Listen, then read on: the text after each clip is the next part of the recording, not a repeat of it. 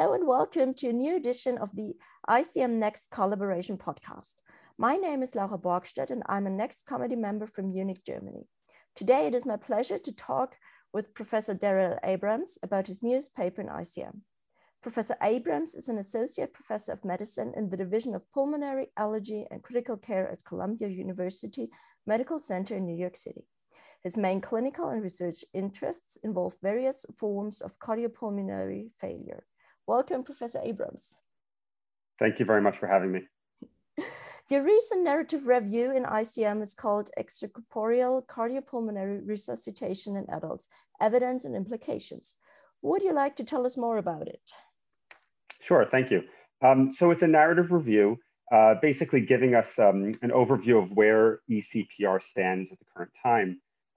It's come a long way since its origins in the 1960s, and there's been a lot of advances in technology. There's been a lot of growth in the field. There's many more cases of ECPR being performed now than there were in the past. The growth is nearly exponential. And I think this review is meant to not only look at where the current state of the data is, but offer a bit of caution towards the increased expansion of ECPR when we don't still necessarily have the solutions for which are the perfect patients to perform it in, and the enormous amount of resources that have to go into every ECPR case, let alone coordination of ECPR programs across healthcare systems and within communities. So there's been a couple of very exciting recent studies completed, the ARREST trial out of Minnesota, and a trial that we could talk a little more about called the Prague OHCA trial, which was completed and presented earlier in 2021 and is still undergoing peer review and hopefully will be published shortly, both of which offer great promise for improved outcomes with ECPR and out-of-hospital cardiac arrest, but still demonstrate the level of coordination that's necessary to achieve such good outcomes. Thank you. So as you said, the first report of successful ECPR was published in the 60s. And recently, the randomized controlled trials you talked about showed a potential survival benefit with ECPR. So what do you think are the most important advances in ECPR? Certainly since its origins and since it was first attempted, it now has become, come to be known as what it is, as extracorporeal cardiopulmonary resuscitation. The technological advances obviously are the things that come to mind first, are at the forefront, where just the cannulas, the pumps, the circuits in general, the fact that it's more biocompatible, able to be performed with lower levels of anticoagulation, better hemocompatibility, are things that have allowed ECMO in general and ECPR more specifically to expand and be more successful. But there have been a lot of developments in terms of patient selection, the trials that I previously mentioned, where we're not necessarily doing it indiscriminately across broad populations, but starting to be more selective about which patients we should try it in, trying to identify the patient level factors that are going to offer the greatest likelihood of benefit. So I think the technology is much further along than it was in the past, offering better outcomes purely from a reduction in risks from the procedure itself. The other thing that's worth mentioning that's certainly important for CPR outcomes in general and ECPR more specifically are the post-arrest management strategies that have been developed over the last several decades. So targeted temperature management, avoiding hyperthermia, PCI for those who are eligible who have coronary diseases, the etiology of their cardiac arrest. These are fundamental management strategies post-arrest to improve outcomes, and in some ways can be facilitated by ECPR, by stabilizing the patient rather than having ongoing chest compressions and getting them to the cath lab, being able to control temperature through the circuit itself. So already there are strategies that it's really becomes a package of interventions in ECPR, not just cannulation itself and reinstitution of circulation, but the post-arrest management strategies in combination, which have been shown to improve outcomes in cardiac arrest in general. Thank you. So in your paper, you say often the most challenging issue during evaluation for ECPAR is determining the patient's likelihood of neurological recovery. And taking that into account and from an ethical point of view, do you think we're already able to predict who's the patient who will benefit the most from ECPR? I think that still remains the most challenging aspect of ECPR, because even if we can improve outcomes and mortality and neurologically intact mortality or functionally intact survival, I should say, is really the most important consideration, not just survival if they're neurologically devastated, but where they actually have favorable functional and neurological outcomes. We can improve let's say we can improve that functionally intact survival from 15% to 33%, or maybe 40%, or maybe a little bit higher if we're really selective. That leaves a whole lot of other patients that we've attempted resuscitation in with ECPR who may die or may survive, but with neurological devastation. And so it certainly becomes it's not like we're improving mortality at 80, 90%, or survival to 80, 90%. So in that context, we want to be fairly selective so that we have the most favorable outcomes, but you certainly don't want to miss the cases by being too selective where we could have had favorable outcomes but chose not to institute it. So there are certain factors that study after study and more selected for in trials, making it difficult necessarily to distinguish, but certainly in retrospective studies and observational data, younger age has consistently portended a better outcome. A shockable rhythm suggesting a cardiac etiology to the arrest, very short or minimal to no flow time, meaning it's basically a witnessed arrest, shortening the low flow time as much as possible, which is the conventional mechanical CPR until eCPR can be instituted, are all factors that have fairly consistently, as one might expect, been associated with more favorable outcomes. Interestingly, because it takes time to institute eCPR when you choose to do it, and certainly the earlier you identify that patient, the earlier you call for ECMO, the shorter all of the no flow and low flow times will be.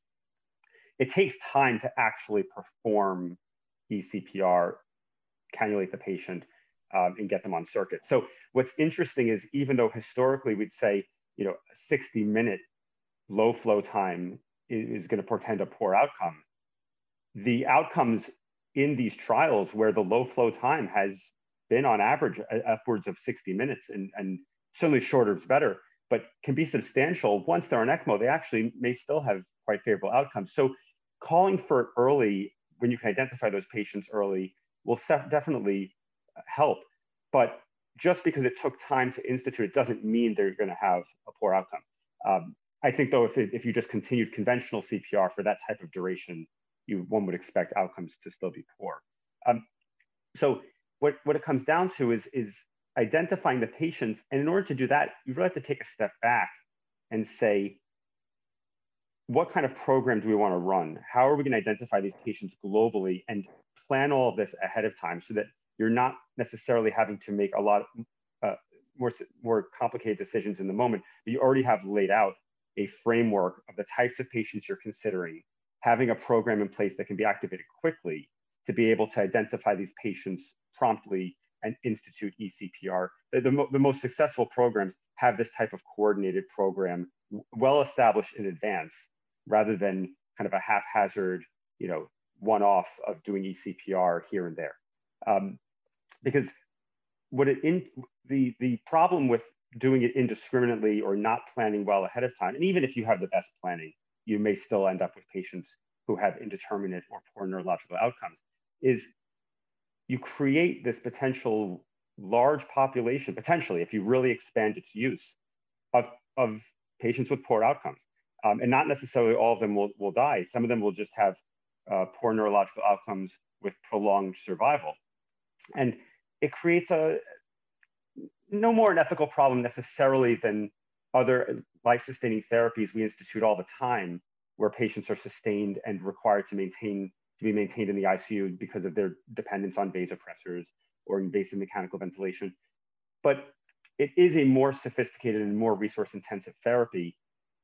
And whereas we can maybe bridge people on the ventilator to other facilities outside of the hospital, these patients are necessarily stuck in the ICU and maybe don't have very little to no intrinsic cardiac function, but ECMO is literally maintaining their circulation.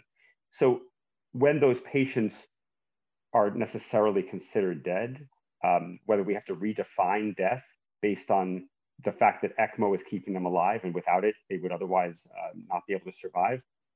There are certain unique ethical dilemmas that may be encountered more with ECPR than even some of our traditional life-sustaining therapies. And again, how many of these cases we're encountering will depend in large part on how quickly we expand ECPR and how well we define our patient population to perform it in. And even under the best circumstances, we're going to encounter some of these dilemmas. Mm-hmm. Thank you for this insightful answer. So do you have any further advice for our listeners as to when to think of ECPR, or as to when to maybe do not initiate ECPR? So I think, under kind of which clinical circumstances is one aspect which I'll address, and then the larger picture. The outcomes as shown in observational studies, the most recent trials that we're discussing, the ARREST trial and the PROG-OHCA trial, are out of hospital cardiac arrest. But fairly consistently, the outcomes for in-hospital cardiac arrest undergoing ECPR have been better than out of hospital cardiac arrest, because these patients often have witnessed cardiac arrest. It's anticipated if they're going to have an arrest. There's immediate response by providers in the hospital. And there's more known about the patient, so you can be more discriminate and say, this patient we know is not going to have a good outcome, or we do not anticipate that. We're not going to institute ECPR, and we can more carefully select patients by knowing a lot more about them. The out-of-hospital cardiac arrest patient is kind of an unknown, and you assume there's more likely a cardiac etiology, and maybe you can get them to the cath lab and revascularize them, but there's a lot more of the unknown for those patients. So in hospital cardiac arrest, I doubt we will see much in the way of prospective randomized controlled trials, but the ECPR can be instituted more rapidly, especially in hospital with an established program. So from a clinical perspective, those patients tend to do better.